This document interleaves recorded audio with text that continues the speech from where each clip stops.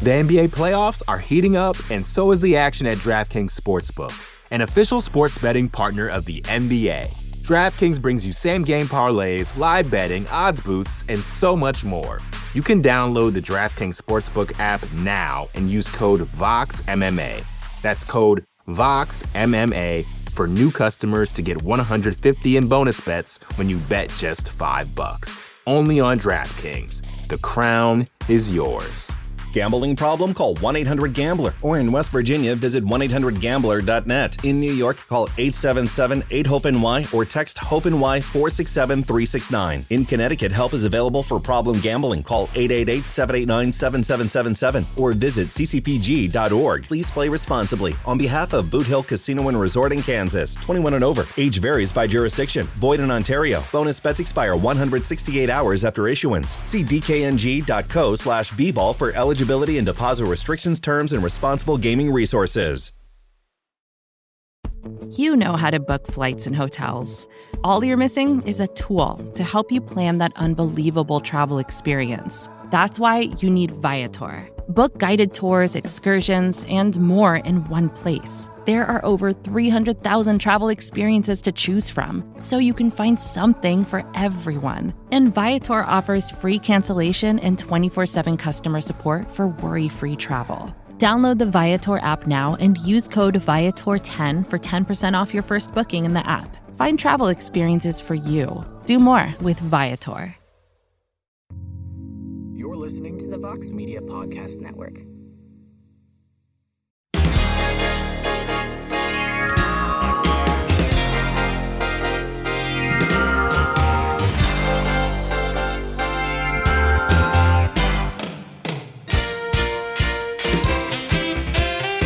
All right, everybody. It is Tuesday, February 28th, 2023, the final day of February.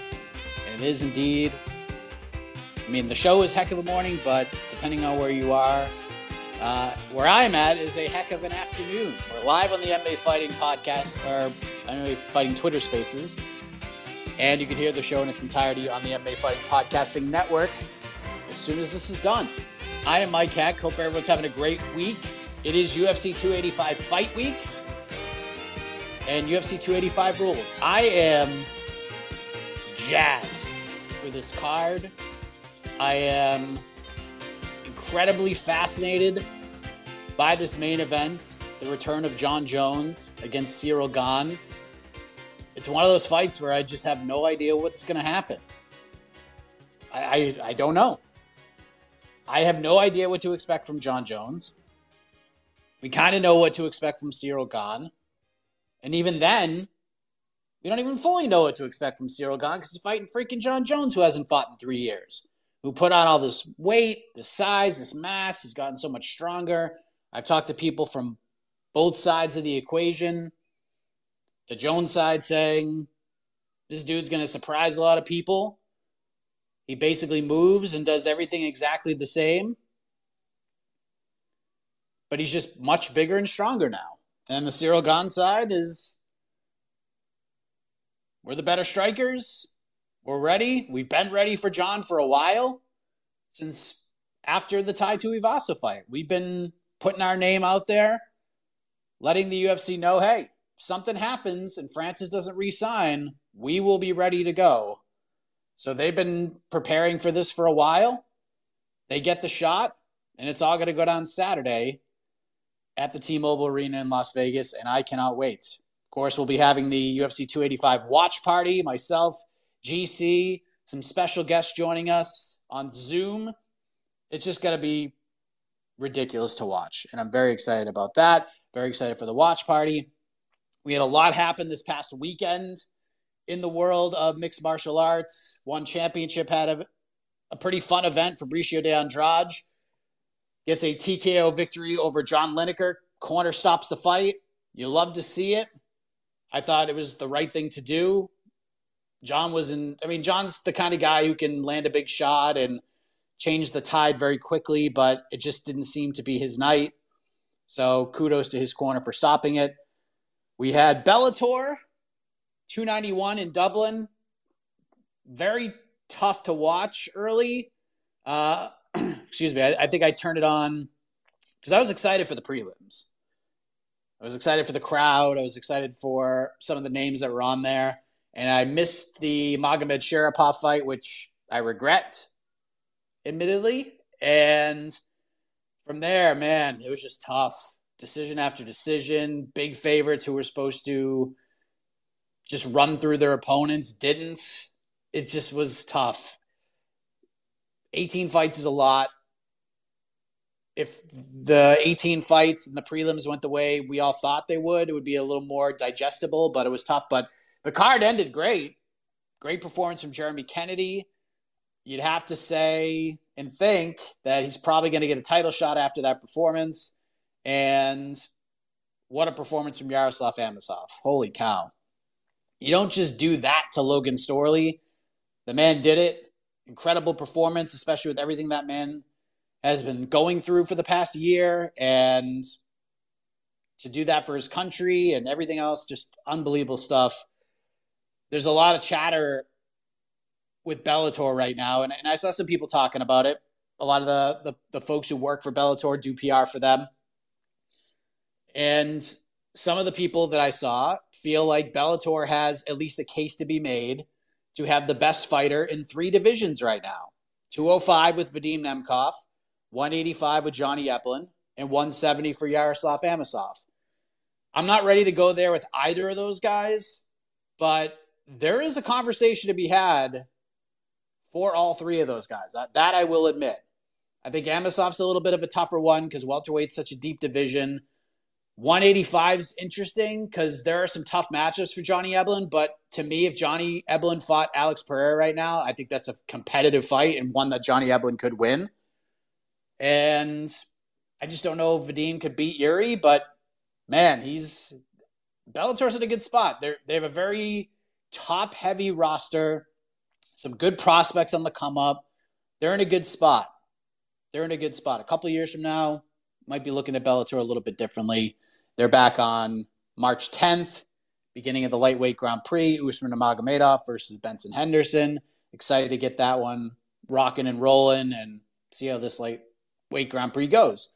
Then the UFC had a card. They had UFC Vegas 70, a weird one, a wacky one, where we lost the main event right when the main card started. Found out that Alexander Volkov was out. He was hurt. And I'm sorry, not Alexander Volkov. What the hell am I talking about? It's been a day, people. Nikita Krylov is what I'm trying to say. Nikita Krylov was ill. Fight with Ryan Spann was off. Tough hang for Ryan Spann. Spoke to the media afterwards. Tough to watch. Brandon Allen, Andre Muniz get moved to the main event. Brandon Allen looks incredible. Submits Andre Muniz. Gets it done. Huge win for him. Tatiana Suarez came back. Gets the Gilly. Taps out Montana De La Rosa. Very intrigued to see where she goes. If they just want to chuck her right up top, give her a title fight, give her a number one contender fight, or if they want to maybe slow roll her a tad now that she's dropping back down to 115. Wasn't a terrible card to watch. Trevor Peek, wonderful. Mike Malott, great performance. The Sakai Mays fight was what we kind of all expected it to be. Jordan Levitt going out there finishing people with strikes. Joe Selecki gets an easy submission win. We had Narulo Aliev in bite gates in the first fight of the card. It was a weird one, but we just needed to get through that, and now we're on the road to UFC 285. And then on Sunday, Jake Paul loses his first fight to Tommy Fury. Wasn't the most spectacular fight of all time, but Tommy Fury goes out and gets it done. Jake Paul suffers a loss. And I don't know where the hell we go from here. So that's the weekend that was. There's other things that have gone on as well. A lot of clips that have gone viral. A lot of different things. So let's see what you guys want to talk about. And we'll go to you. 4-ounce Sniper was first. What's up, man? Hey, heck of a morning. Yeah, even though we lost the main event this past weekend, I thought it was still a pretty solid card. Brendan Allen went out, showed out. You know, he put himself, I think he's top 12 now, so he's finally ranked.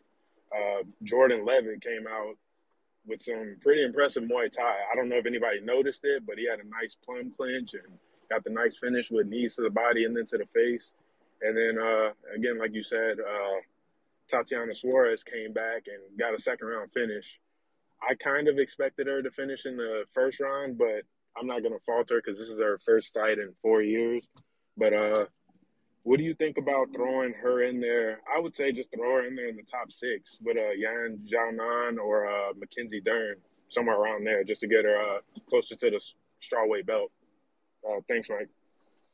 Yeah, if you listen on to the next one, Yan Xiaonan was the opponent I suggested. And there's so many different ways you can go about it. You could go, you could throw in there at somebody in the top 10 or 12 just to get her feet wet. That's cool. If you want to chuck her right in there with Jessica Andrade, I don't think a lot of people are going to complain about that. So, yeah, I landed on Yan Xiaonan. I'd like to see her get a win at strawweight before a number one contender fight. Let's just see if she can make the weight. Let's see if she can perform to the same abilities with a weight cut. And Yan's tough. Yan will go right after her. Yan will offer her some challenges. And you beat Yan Xiaonan, you're a pretty damn good fighter. So, and we already know Tatiana's really good. But again, that layoff, and the fight went pretty much exactly the way I thought it was going to go. I thought she was going to feel it out a little bit. Montana's down to scrap. She wasn't going to be shy about fighting Tatiana in any way, shape, or form. And that's kind of the fight we got. Tatiana needed a minute to get rolling, and then once she did, it was off to the races. She is just so strong, and she's a problem. She's a problem. So there's really no wrong way to book her. But if I have the matchmaking book, I'm going with Yan Xiaonan first, and then we go from there. Let's go to Four Corner Sports. Hey, heck of an afternoon, Mike. What's up, buddy? Hey, so I wanted to talk about Trevor Peek. I mean, this man, he gained a lot of fans after his performance on Saturday. The man was throwing hammer fists from standing up. I have never seen that before. I feel like Trevor Peek is going to be, like what Fitzgerald said, must-see television next time he comes on. It's a shame that he was on the Apex, but I looked at the calendar, and there's no Apex cards for at least 2 months. I think the next one is April 21st. Was it Pavlovich versus Blades? I want to get your opinion on, not the fight, but what's your opinion on the UFC staying away from Apex cards for at least 2 months? And I know we have John Jones coming to fight this week, but with the 3 pay-per-views that are coming on, if you had to pick one to watch, and then one to watch like partially, and then one to throw away, which one would it be between 85, 86, and 87? All right, thanks, Mike. Which one to throw away? Wow. I like all of those cards, honestly. Man, it's tough. The one I'm definitely watching is 285. That's the one I'm watching for sure.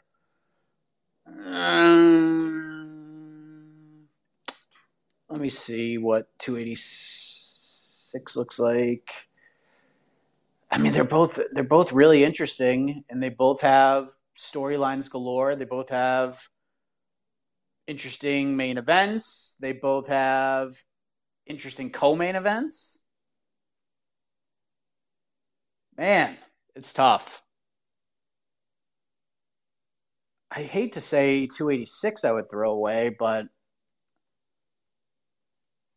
let me see what 287 looks like. I think 286 is the better card, like as a whole.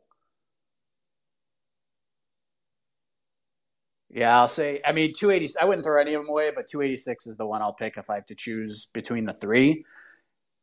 The crowd obviously is great. 287 is just a better top to bottom lineup with bigger names across the board. So, and plus, Chris Barnett is always the tiebreaker to me. If you get Chris Barnett on a card and it's close, Chris wins. Chris puts you over the top. So, Michael Chiesa versus Li Jingliang might be like a early prelim.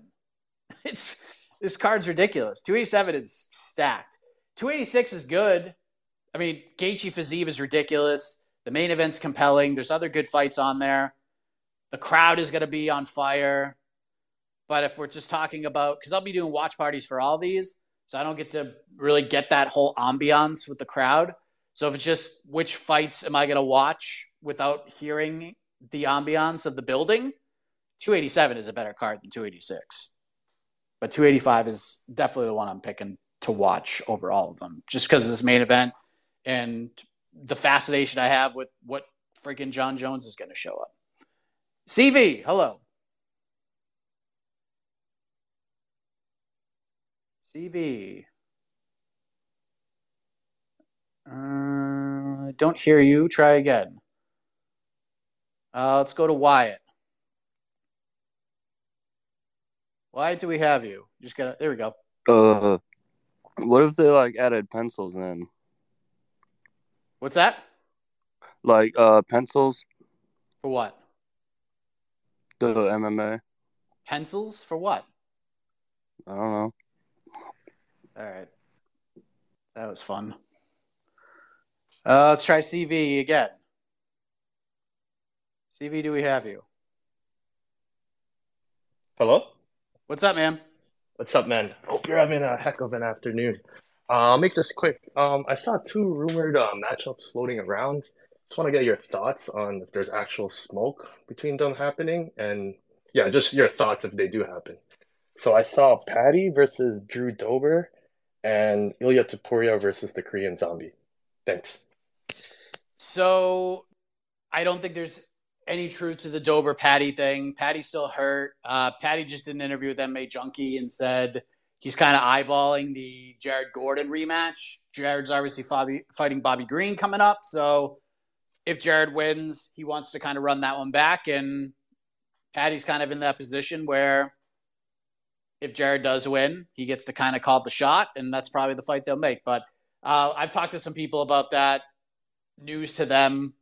Again, you just got to be careful because a lot of these like social media accounts will just report fights as if they're done. And that's not always true. Much like the Ilya Topuria Korean Zombie fight, I've heard nothing about that at all. There's talks about maybe doing a card in South Korea on April 29th. I've heard nothing about that at all. Reached out to multiple people and they all told me kind of the same thing. Like, that's news to me. So, and that kind of goes me back to Four Quarter Sports about the lineup here. There is no Apex card on the books at all for the next several weeks. They're on the road through April 15th. April 22nd does not have a location yet, so we don't know if it's Apex or not. April 29th, no location. 288, no location. I'm hearing Vegas for 288, but I don't know for sure. There's been different rumblings of stuff, but I'm told the favorite is Las Vegas. And I believe Charles Oliveira's like social media manager also teased Las Vegas, but no idea where that one's taking place. And May 13th is Anthony Smith, Johnny Walker.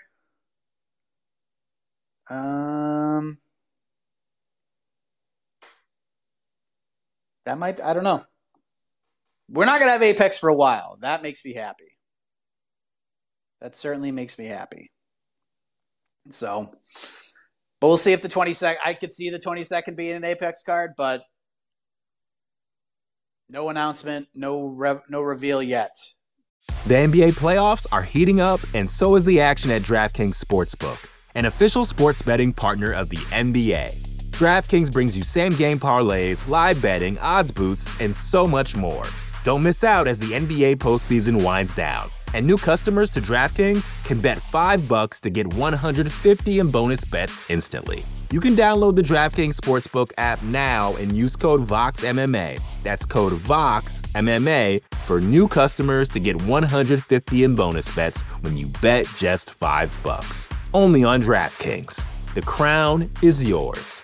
Gambling problem? Call 1-800-GAMBLER. Or in West Virginia, visit 1-800-GAMBLER.net. In New York, call 877-8-HOPE-NY or text HOPE-NY 467-369. In Connecticut, help is available for problem gambling. Call 888-789-7777 or visit ccpg.org. Please play responsibly. On behalf of Boot Hill Casino and Resort in Kansas, 21 and over. Age varies by jurisdiction. Void in Ontario. Bonus bets expire 168 hours after issuance. See dkng.co/bball for eligibility and deposit restrictions, terms, and responsible gaming resources.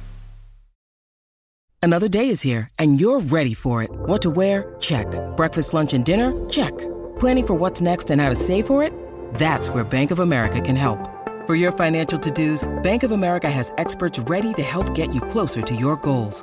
Get started at one of our local financial centers or 24/7 in our mobile banking app. Find a location near you at bankofamerica.com/talktous. What would you like the power to do? Mobile banking requires downloading the app and is only available for select devices. Message and data rates may apply. Bank of America NA, member FDIC. Viking, hello. Viking, you're muted. Hello, Mike. Hi, How Viking. are you? Good, how are you? I'm fine. I just have a small request. If you could do that to my girlfriend, her birthday is tomorrow. So, and she's your biggest fan. So, if you can wish her, then it will be divine for her. So, I'm not forcing you for anything, and I just like this time of the space, 10:30 p.m. Just had dinner and now relaxing and listening to the great host and all the audience. Just really like this time of the space.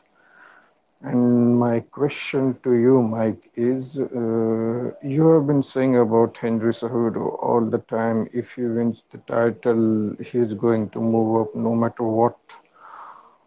Or he might get retired after winning the title, so there is no point of giving this guy the title shot. So I'm quite concerned about the same thing about the John Jones. So do you think that could happen? Do you think John Jones will put the division on hold after winning the title and continue to do negotiations with UFC and Dana White? Thanks a lot. Hey, Viking, what's your girlfriend's name? Swab. Swab? Yes, Swab. She's a listener. Okay. Sometimes she speaks on the space.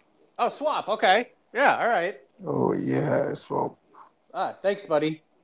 Appreciate it. Happy early birthday to Swap. Happy early birthday.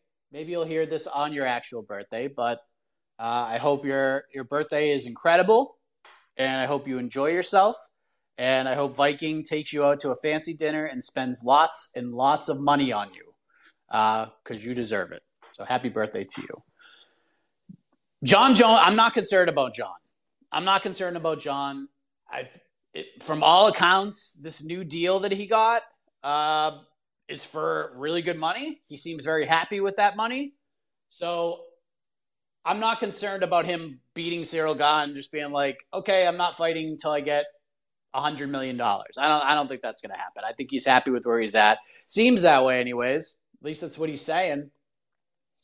If he wins, like, the Stipe fight's right there. I think they'll go right to that. And if he loses, that's when things are interesting. But I still think they could go right to the Stipe fight. I still think they can go to that. Because you could call it what it is. Oh, John was preparing for Francis, got Cyril in 7 weeks, totally different guy, first fight at heavyweight, knocking the rust off, 3-year layoff, all that. John Jones versus Stipe, even if John loses, is still a pay-per-view main event, and it's still a compelling fight. So, but I don't think there's going to be any kind of like financial holdup or anything, if that's what you're concerned about. Now, Cejudo's a different story because he's done it before, and I just feel like he's going to say, I ain't fighting anybody unless it's Volkanovski. I could totally see him doing that. Totally see him doing that. But if I'm him, I think would be insane to do that because the biggest fight in the division for that title is waiting in the wings by the name of Sean O'Malley. And you can feel however you want to feel about the man, but Sean draws eyeballs and he draws numbers. And I felt Aljo fumbled the bag right after he beat TJ. He should have focused all his attention on Sean O'Malley right after he beat Petr Yan, not just made him an option, but the option. And I think that hurt him. And now he's going to fight Cejudo, which as a fight, I'm fine with. Like I'm interested in the fight. It's just the political BS that Henry likes to put out there that drives me crazy and is my concern.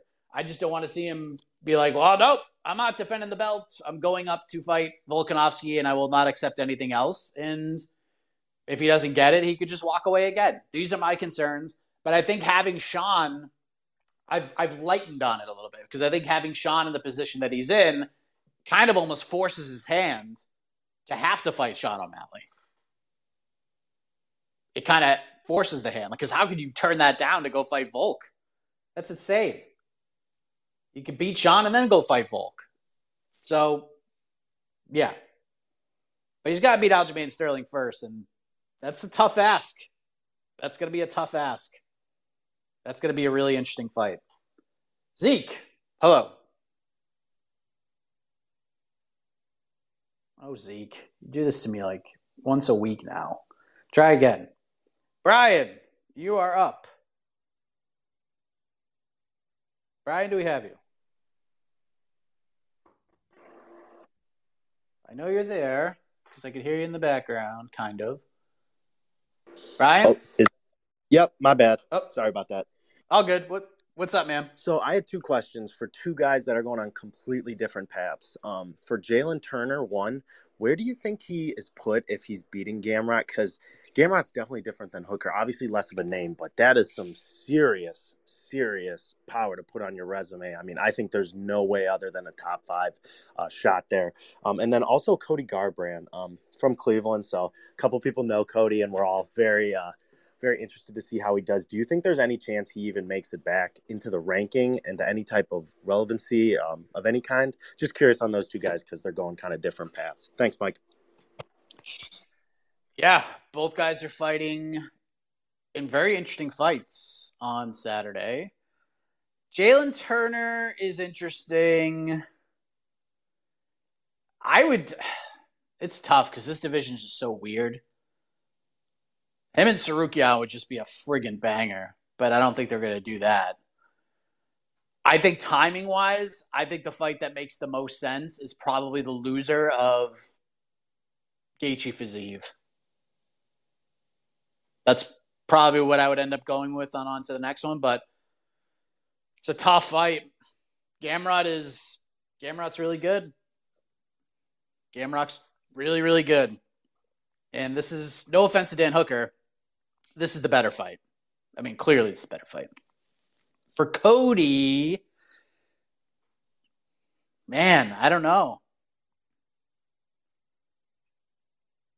I liked the Arce. I did like the Julio Arce fight a lot, but it looks like he's going to be out for a minute. You could try to go back to the Honda Yaya fight. Maybe a guy like Victor Henry would be fun. I don't know. Cody's definitely tougher to answer because we just have no idea what guy is going to show up. And Trevin can crack, man. I mean, Trevin can go. You see the run that Mario Batista has been on? And Trevin can go, man. Trevin's a good fighter. He's lost 3 in a row, but he's a good fighter. Dude knocked out Mario Batista. Like, that's a great win. Loses to Saidi Hakhramonov. That is a tough-ass fight. Then he loses to Javid Basharat, another tough-ass fight. And then Hayoni Barcelos, which is another tough-ass fight. So, I mean, this guy, he's on a 3-fight skid, but he's losing to, like, really good guys.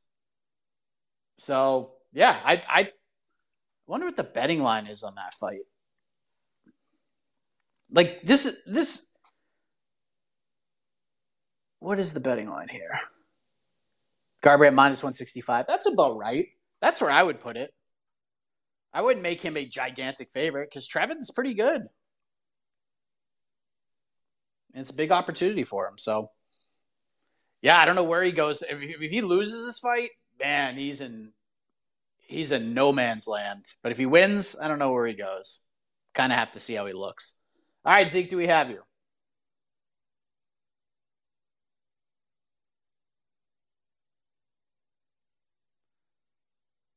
Zeke. Nope.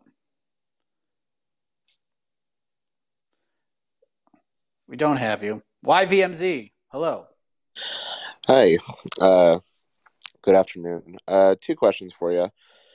I wanted to get your thoughts on the recent wardrobe malfunctions. It seems like a lot of the female UFC fighters are having some issues with it. Just wanted to get your thoughts on that and what the UFC could do. And secondly, I wanted to ask, should the winner of Fiziev and Gaethje be the next title shot contender, or do you think it should still be Beneil? Thank you very much. Have a great one. I mean, if Beneil beats Charles Oliveira, he's got to be the guy. He's got to be the guy. I just don't know what else this man needs to do. But as much as I want that to happen if he does win because he deserves it, again, valuable lesson. It's the UFC. Deserves doesn't mean anything. It's about dollars and cents. And Dustin Poirier is right there, and they could slide him right in. It's very possible. So, no, I don't think that's the case. I think they would be... I think the best case scenario to me is the winner gets Dustin. That's the best case scenario. Because Dustin will fight Gaethje again. That first fight was great. And if Fiziev beats Justin Gaethje, that fight's going to get Poirier fired up. I think. So that's probably the best case scenario, unless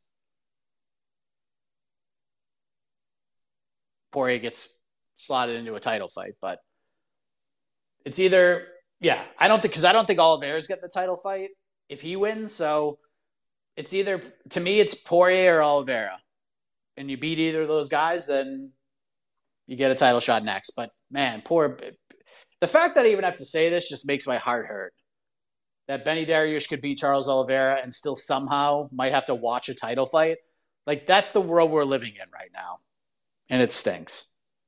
But if he goes out there and just smokes Charles, I think it's undeniable. But getting Poirier or getting Chucky Olives, not a bad consolation prize. But I don't think the winner of that's getting a title shot. Zeke, hello. All right, it's got to be third time's the charm. We got it. We got you. Last time I was talking, and it was blue, but I heard nothing. But whatever, we're here. Now, first things first, I want to know what that pencil guy really meant. Did he mean, bringing in, physical pencils? And, anyway, we'll get way past that and forget that comment. Let's address the elephant in the room, Mike. Francis Ngannou laid on Ciryl Gane for 2.5, 3 rounds the last time we saw Ciryl, had to face somebody with a little bit of takedown ability. What's your thoughts here? Does John need to rush to the takedowns? Do you think John can stay up like Francis did for the first 2 rounds, kind of kickbox his way to takedowns? What do you expect this weekend? I am beyond excited. Lastly, I'm sure you heard the Chael Sonnen interview. What do you think about his comments about Valentina? You think Valentina really picked to be this co-main, try and get the biggest draw that she could? I think that's brilliant by her.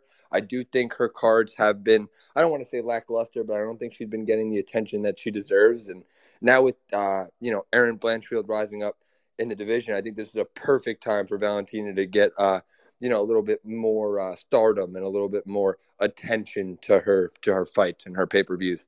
Mike, have a heck of a morning.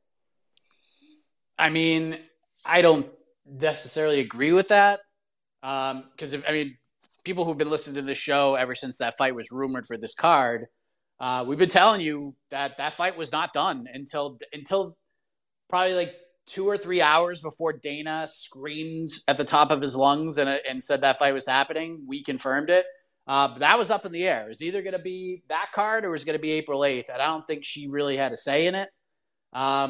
It was the UFC was kind of like teetering on both. And I think it was probably mostly because of the Sterling Cejudo stuff, because we had reported it was targeted for April 8th and it 1000% was. But again, it was all about whether or not the UFC was going to wait for Aljamain Sterling to get his stem cells, recover, all of that, and push it back one more time. And the UFC ultimately went with that. They ended up in Miami. They got Masvidal done with Burns pretty quickly, which made that the co-main event, which dropped Valentina and Alexa Grasso to the co-main event of this card, which is a good place to be. It's a good place to be. So I don't think it was like, nah. I don't think it was Valentina and her team saying, no, we have to fight on this card or we're not fighting. It's just kind of what worked out. I don't know. And the other question with Jones and Gane, I don't know. I talked to Ferdan Lopez. That interview's dropping today, 4 p.m. Eastern, I believe, that is going to drop. And Cyril's been working on his wrestling like ever since the Ngannou fight. People that have worked with Cyril Gane that I've spoken to said that he's like a sponge. He's picking things up pretty quickly. He's picked up on a lot of the big moves, some of the big submissions that are very low percentage, but it's just a matter of finding love for wrestling and grappling. And apparently he's found it. So after that Francis fight, that's probably the thing they've worked on the most. However, John Jones is a different animal. It's just how John is going to be able to get him there. That's my concern. And 3 years is a long time. But if you watch John Jones fights, it's not, John ain't shooting a lot of doubles and singles from across the cage. He's getting up to the fence. He's getting in clinch positions, getting in close, trips, throws, things like that. But if you do that with Cyril Gane, it's a very dangerous game to play because Cyril is spectacular in the clinch. He makes you pay going there. So, I don't know. Of course, I think to me, John getting him down is going to be the biggest factor in him winning this fight. It's just a matter of how he can do it. If he learned how to shoot in space and do so quickly and effectively, it could be a very long night for Cyril Gane. But again, this is why I'm so interested, because I just have so many questions. We haven't seen John fight in 3 years. Like, we can't go by the Dominic Reyes fight. Can't go by the Thiago Santos fight and the Anthony Smith fight. Can't go by anything. We just have to see what he does. I'm just so compelled by it. And John is not my favorite person in the sport. Far from it. He's done a lot of really shitty things. And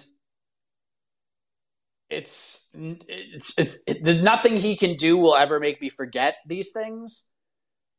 But at the same token, John Jones, the fighter, when he is in that cage competing, I could feel any sort of personal way about the man and the shit that he's done and the million chances he's had. But that man, when he's locked in a cage with another person, it's just compelling stuff. And yeah, I'm fascinated by the actual fight. That's for damn sure. Vishwajit, you are up. Love and Hello. respect to you, bro. Yeah. My question is, when I joined this space, you were talking about Tatiana Suarez. So let's start there. Do you really think she is a threat to Valentina when and if the time comes when she has to face the bullet? And secondly, who you have winning the tough this season? Because I'm both like a McGregor fan and a Chandler fan at the same time. So it's really tough for me. After the three last corner fights, mind says Chandler smokes him. Heart still wants McGregor because see, the way I see the fight going is Chandler is hittable. He gets hit a lot, and Connor still has that touch of death in his left hand.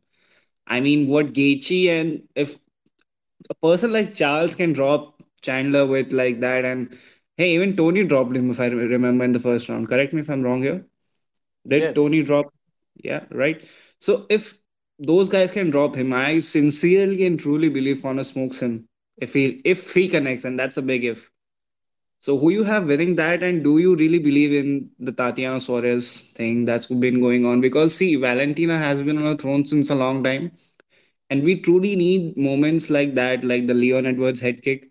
We need moments like that in the sport to keep it fresh and entertaining.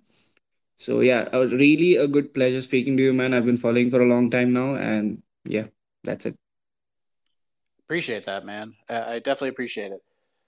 Um, where do I want to start? Probably, I mean, I'm favoring Chandler to win. But I mean, he's gonna have to go through hell to do it because he's gonna get hit. It all depends. Like, is Bellator Chandler gonna show up, where he's just gonna take Connor down and just sit on him and wear him out? It wouldn't be a bad strategy. I just don't know if Connor just has one speed. And I mean, the second Nate Diaz fight, he was able to like come through and do some stuff while he was exhausted. But you watch the two Poirier fights, and I know the second one ended with the leg thing, but I think we kind of all were realizing the direction the third, the most recent Poirier fight was going. That was not going to get much better for Connor. He was probably going to get finished in the second round. And that's probably how I'm looking at this fight right now. If Chandler can just get out of the first round, it's his fight to lose, in my opinion. But it also depends on which Chandler shows up. Which guy is going to show up? Is it going to be the guy that's going in there to get a win, or is it going to be the guy that's going to go in there and put on a show for the fans? If it's the latter, I still think Chandler can win, but he's just going to have to go through hell to do it. And as far as Tatiana Suarez goes, I don't think we have to worry about her fighting Valentina because she's already said a million times, and she said it after the fight, she's going back to 115. So I don't think we're going to have to really worry about that fight. Valentina's likely next challenger, if she wins, would be Erin Blanchfield after her win over Jessica Andrade. So, yeah, I don't think we're going to see the Bullet fighting Tatiana Suarez. I think we'll see Tatiana Suarez fight Zhang Weili or whoever the champion is when she's ready to fight for the belt. So, and then there's another question, speaking to the women, about the wardrobe stuff. I mean, the best way to fix it is just to fucking fix it. Like, we're seeing this too much. A woman has enough to think about being in a cage, getting punched in the face, or the threat of a takedown, or the threat of just getting pummeled by someone who is a monster like Tatiana Suarez. And now you have to worry about whether or not you end up exposing yourself to the world because you're trying to defend a takedown, and the wardrobe that you are provided is not helpful at all. Like, come on. The UFC, this needs to be like one of the top priorities for the UFC right now, is to get with Venom and fix this problem. You have this big deal. They're paying the UFC a lot of money, and yeah, sure, none of it's going to the fighters, but if it's not going to the fighters, we have to at least make this wardrobe comfortable and as useful as possible to the athletes that are wearing them. We can't be having every single card a woman complaining about a possible exposure, a possible Janet Jackson moment on a UFC card. We need to fix this. How? I'm not in the apparel game, but I think the UFC, I think it's probably something they're likely discussing at least. I'd be crazy if they didn't. It'd be nuts if they didn't, but hopefully during these, because you know what Dana's going to do. He's going to do the car wash with the people that he normally does. We saw the Robbie Fox interview, and he'll probably talk to Kevin Iole, probably do Aaron Bronstetter, like the broadcast partners and stuff, the people that he trusts. I'm sure somebody's going to ask him about it. My guess would be Aaron Bronstetter is going to ask about it because Aaron usually asks really good questions to Dana, has no problem challenging Dana. A lot of others don't like to challenge Dana, but I think that's a question that Aaron would probably ask. So hopefully it's something that he responds to and that they're working on. And it might, since we brought up this thing, a lot of people have reached out. Oh, Dana's going to do another hit piece on the media with the power slap thing. Can I just say, it's just stupid to even think about, because he's targeting the MMA media when it comes to slap fighting, but it is not our job to cover slap fighting. It is our job to cover MMA. This is not MMA. It's just two people slapping each other in the face. That's not MMA. So if you're going to do a hit piece on the media, I'm sure there's slap fight media out there somewhere. Do it on them. What the fuck? Like, why would you do? We don't cover it. Like, we don't even cover it. We barely talk about it here. We don't cover it at all. We cover the ratings. If it comes off the air. I mean, dude getting suspended for coke. I mean, how could you not write that up? But we're not covering the events. We're not watching it. So, who gives a shit? Who gives a shit what we think? We're not your target audience. We're not the ones that are going to promote these cards for you, because we're not covering it. And we don't have to, because it's not MMA. It's not boxing. It's barely a sport. So friggin' stupid. But I got to prove everybody wrong. Well, go prove them wrong. Don't worry about us. We don't give a shit. We ain't covered it. Deny, hello. Hey, heck of a morning. What's up, man? Well, heck of an afternoon. I just saw that you guys were doing this. Is this the new time? Nah, just today. Oh, just today. Well, that was one of my main questions. The other one, do you know anything about Chris Mutino being on The Ultimate Fighter? That's about all I got. So from what I understand, Chris was in Vegas, and then he was not on the show anymore. I don't know. Like we talked about before, when the rosters were kind of teased and put out there, I was told that not all those names are accurate. And there's obviously rumor and innuendo that Connor replaced guys because he wanted his own teammates out there, but it doesn't seem like that's 100% the case. But yeah, I mean, I think he was slated to be on there. He was slated to be on there, but now he's not. But that doesn't mean. My guess is that Chris is probably going to fight on, and I don't know, I haven't looked at Chris's Instagram or anything like that. My guess would be Chris is probably going, if he was there and then got sent home, Dana has said that, look, if they were there and they got sent home, that means we're going to do something else with them. So my guess would be that when Dana goes to Boston and they do that, and he does looking for a fight with Calvin Cater's promotion, I would be kind of surprised if Chris is not on that card. So at least he gets out there and fights in front of Dana and still potentially gets some sort of opportunity to get back.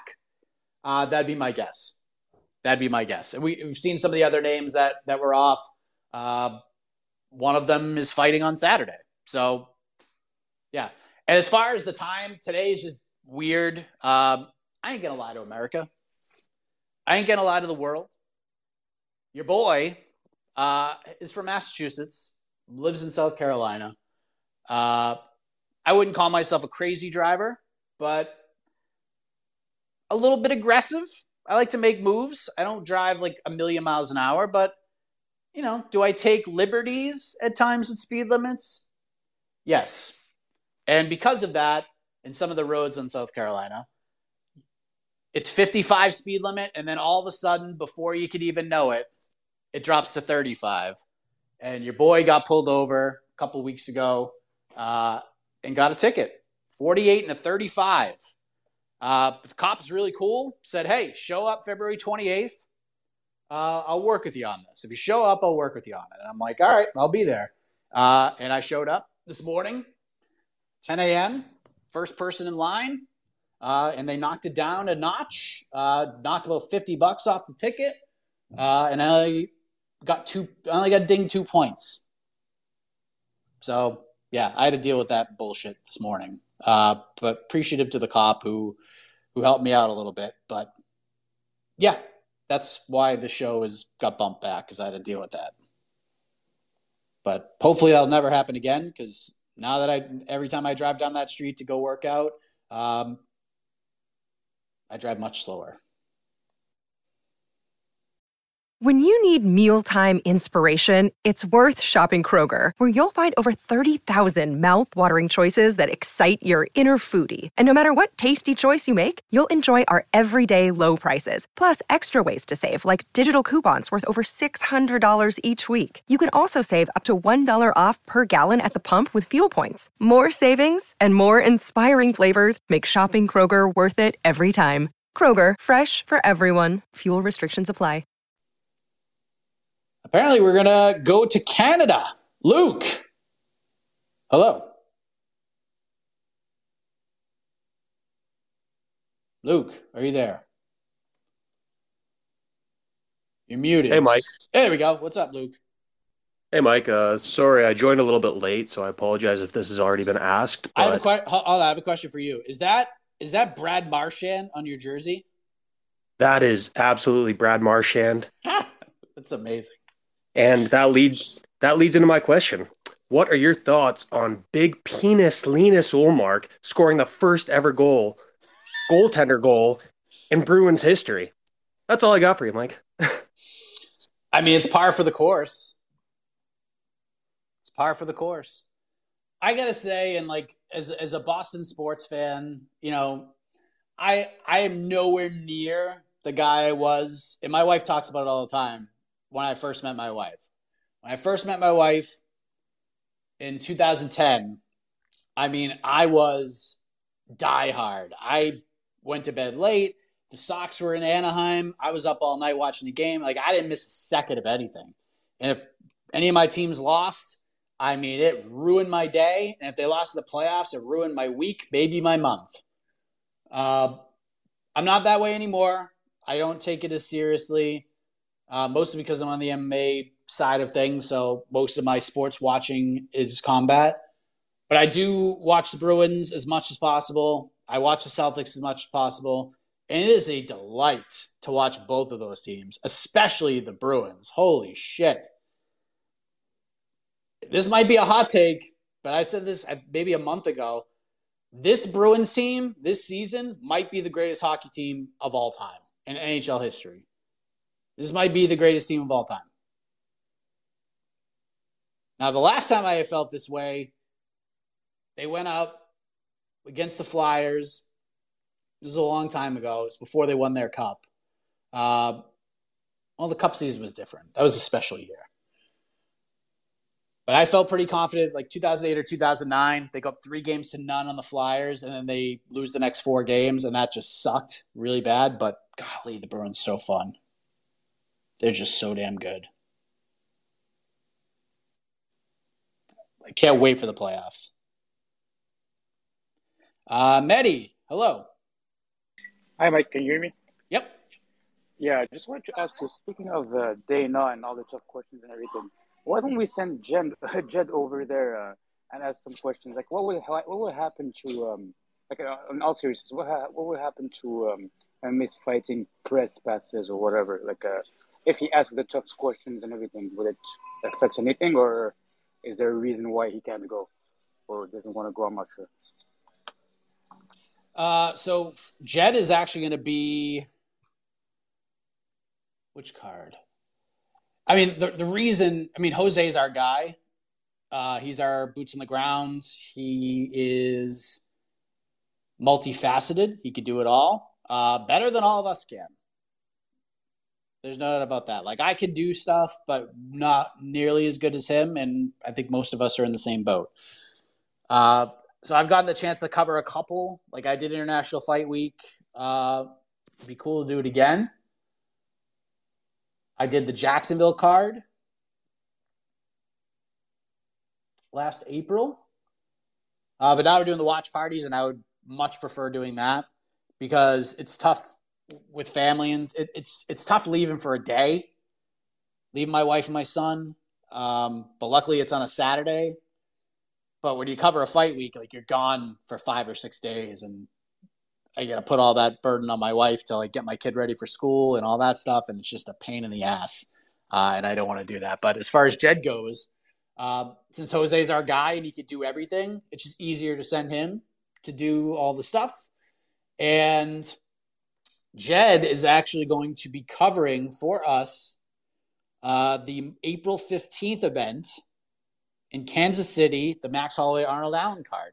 I believe Jed is running in a marathon the following weekend. And he has family in Kansas City, so I think he's going to go out a week earlier and he's going to go and cover that card. I believe that's what's happening. So if Dane is there, you might get what you want. You might get your wish. But, I mean, look, Dana gets asked tough stuff all the time. He gets put on the hot seat at these things. Not as much as he probably should. But I don't think they're going to revoke press credentials if Jed asks Dana tough questions. And that is disrespectful and calls him names and stuff. That's one thing. But I don't think Jed's going to do that. Or anybody would do that from our staff. So if he just asks questions, I don't think he's going to get credentials revoked. And even if he does, who gives a shit? Who cares? I mean, if it affects the whole site, that's one thing. But if it just affects him, then who cares? But I think he'll be all right. I think he'd still ask tough questions and not be an asshole. Ani, hello. Good? For all the noise, I am walking back home and I just saw that you were going live, so I caught up. I've been off of Twitter for a while. How have you been? I've been good. What's on your mind? So I'm here to, I'm going to make a really controversial statement over here that might, raise a lot of eyebrows. You know what? Putting UFC events in the Apex might not be a bad idea. Do you want to hear why? Sure. So, assume, the fight that we just had, Aaron Blanchfield versus Tyler Santos or Jessica Andrade. No matter how stacked the card is, or, knowing UFC, they wouldn't really stack the cards. It wouldn't have sold out, or it wouldn't have done well if it was in front of a crowd. But that doesn't mean, these, fighters like Aaron Blanchfield and everyone who is on the come up, they need the 5-round experience. So now, I'm hearing that Mackenzie Dern and Angela Hill has been booked. Imagine if Mackenzie Dern goes and finishes or just literally runs through Angela Hill, which I don't think will happen. But if it happens, do you think Mackenzie Dern versus Tatiana Suarez in the Apex would be good? Because I don't think the crowd would be interested in a fight if it was happening in an arena. I'm not talking about the fight itself. I'm talking about tickets. The tickets would not be sold.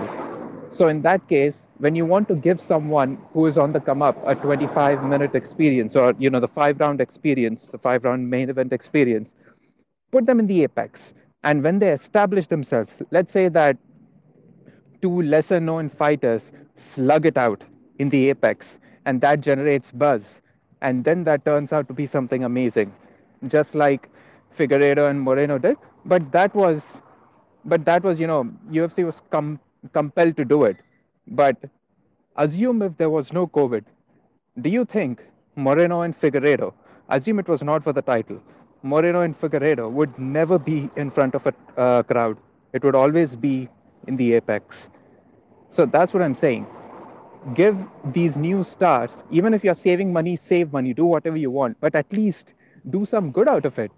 Give these new fighters an opportunity in the Apex, but if you're, these established stars, just put them in front of the crowd.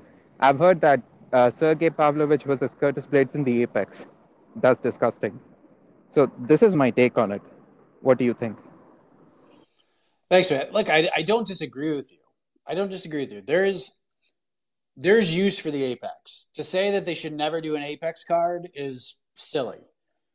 But there's a difference between having a card at the Apex and just watering it down. And that's what happened last year and the start of this year. So going back just to October, Calvin Kattar versus Arnold Allen. Now, in hindsight, that fight was kind of a letdown because of how it ended.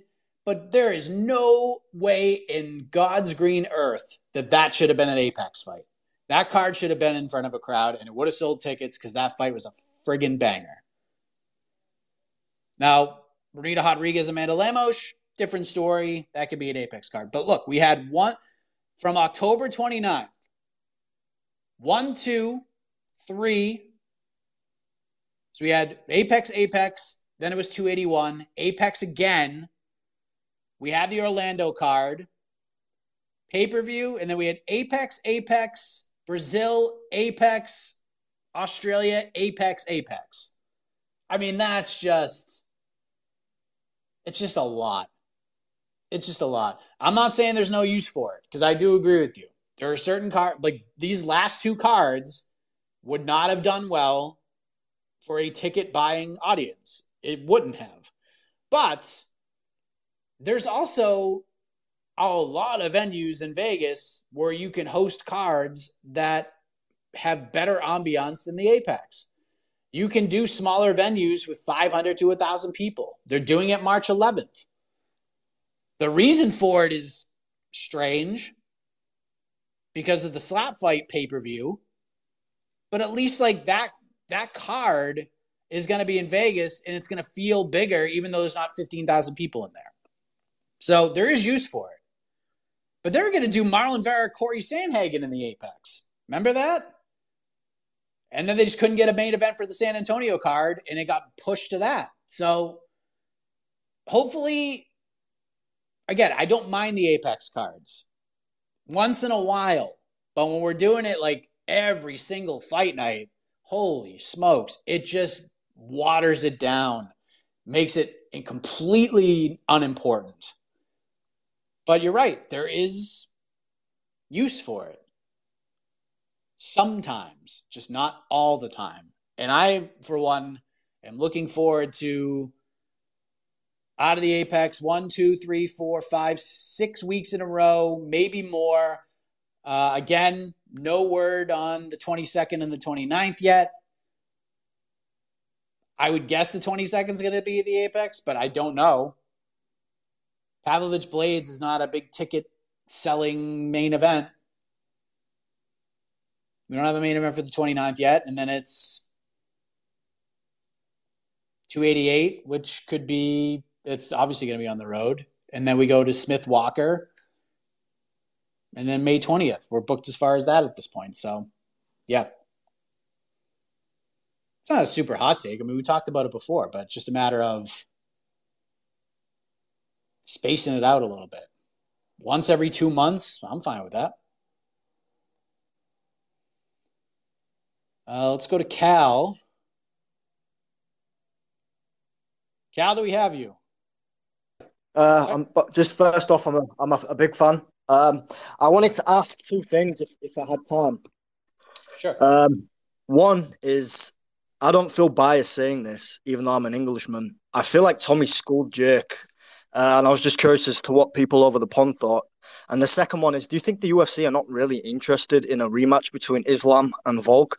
Because it kind of takes that unstoppable Dagestani look if it's another close fight.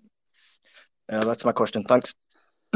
Thanks, man. I thought Tommy clearly won. I didn't think there was any controversy whatsoever. I saw some people score for Jake, and my immediate reaction to all those people, and I will admit, I don't understand like all the nuances to boxing, and some people score things differently. Some people are on the boxing beat that had it scored for Jake. I just didn't see it. I mean, you could have made a 6-2 argument for Tommy Fury, for sure. 5-3 is fine, but I mean, when that fight was over, if Jake had won, I would have been like, "This is bullshit." that was my thought. I thought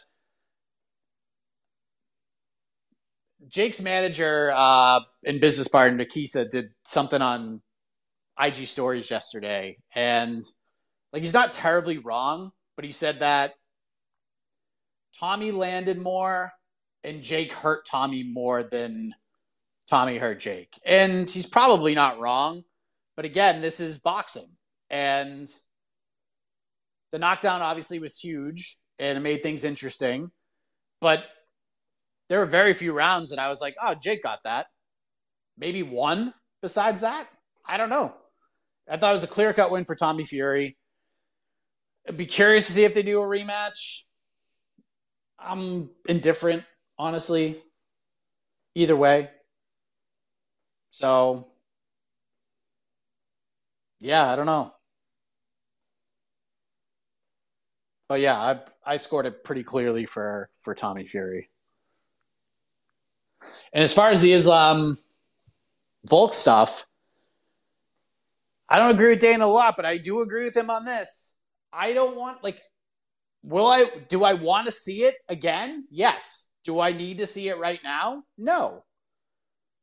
I would rather see Islam Makhachev fight Beneil Dariush if he beats Charles Oliveira, or fight some other guys who have earned their opportunities. And I want to see Volkanovski fight Yair Rodriguez. I want to see that fight so badly. I'm not saying you can't ever book that fight again. You can. But run off a couple of defenses in your division and then go back to it. Go back to it. Volk's going to be kind of the wild card in all of this because this dude's going to be ready to go. Volk isn't going to sit around all year. He's going to want to come back in the next few months. So it's just a matter of if Yair can get ready for that. If Yair's ready to go in like June or July, we're going to get that fight. The only way I could see the UFC going back to the Volk Islam fight is if International Fight Week's coming around and they don't have anything compelling to headline. If both of those guys are ready to go and the UFC wants to chuck a lot of money at both of those guys, I could see a world where that could happen. Other than that, I don't need to see it right now. Go win 2 fights each, then we can revisit it if you want. But right now, there's no need for it. There's no need. We don't need it. We just saw it. Makhachev won. There's no controversy. Volk had a great accounting of himself. No doubt about it. But Makhachev won. Yair looked incredible. He deserves his chance to fight for the undisputed title. And Benny Dariush certainly deserved to fight for the undisputed lightweight title. And now he's going to fight. He should have fought for the belt a while ago. And he went and fought Mateusz Gamrot and probably should have still got the next shot. But he kind of killed himself by that post-fight interview where he's like, I'll fight 10 more times. And then Volk's just sitting cage side when Makhachev wins the belt and Khabib calls out Volk. And everything went down the drain for Benny. So now he's going to fight Charles Oliveira. So, yeah, couple defenses, then we can revisit. But I don't need to see it right now. I mean, if they book it, I'll watch the hell out of it, but I don't need to see it right now. I'm more interested in Volkanovski versus Yair right now than I am the UFC running that one back. Now, if he just washes Yair and Islam gets a win, I'm going to get a little more excited for it. But then again, if Arnold Allen beats Max Holloway, then I'm going to want to see Arnold Allen fight for the belt. And Volk could fight him.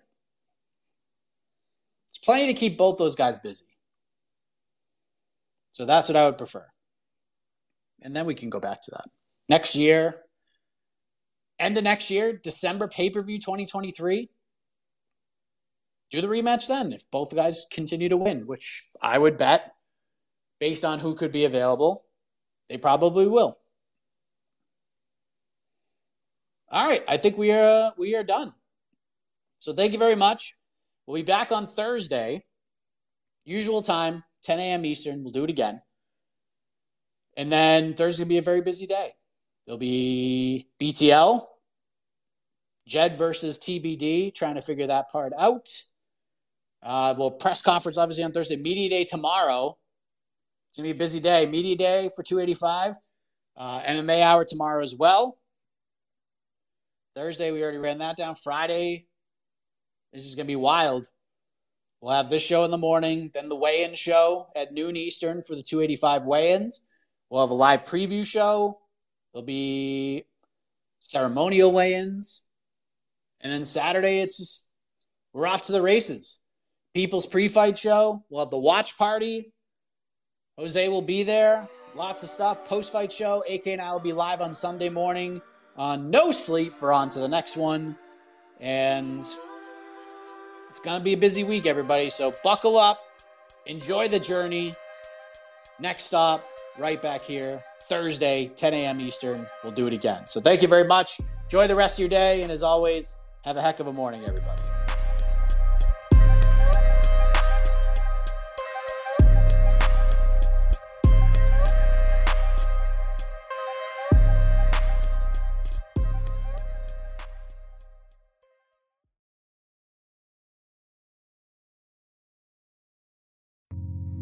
You're listening to the Vox Media Podcast Network.